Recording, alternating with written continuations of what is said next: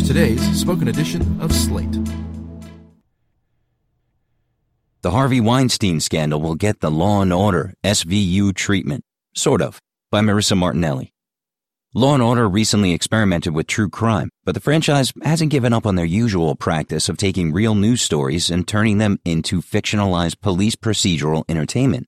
If anything, it's almost surprising that it took this long for Law & Order SVU to announce that an episode addressing the Harvey Weinstein scandal is headed to a TV near you in 2018. Since you're probably weary enough of the real-life accusations of predatory behavior against prominent producers, directors, and actors over the past couple of months, SVU is introducing a twist. The episode won't be about harassment in the entertainment industry. Dun dun dun!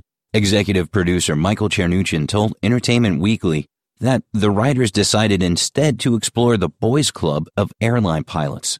It's a real important episode about the rape culture in an industry, and we wanted to try to stretch the law to criminalize that sort of environment.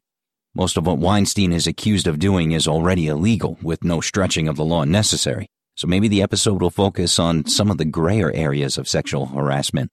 Between that premise and the focus of an industry that has nothing to do with Weinstein, Chernuchin's claim that we are hitting Harvey Weinstein head-on sounds like a more exciting way to say we are making an episode about rape culture, which is kind of what SVU is all about anyway.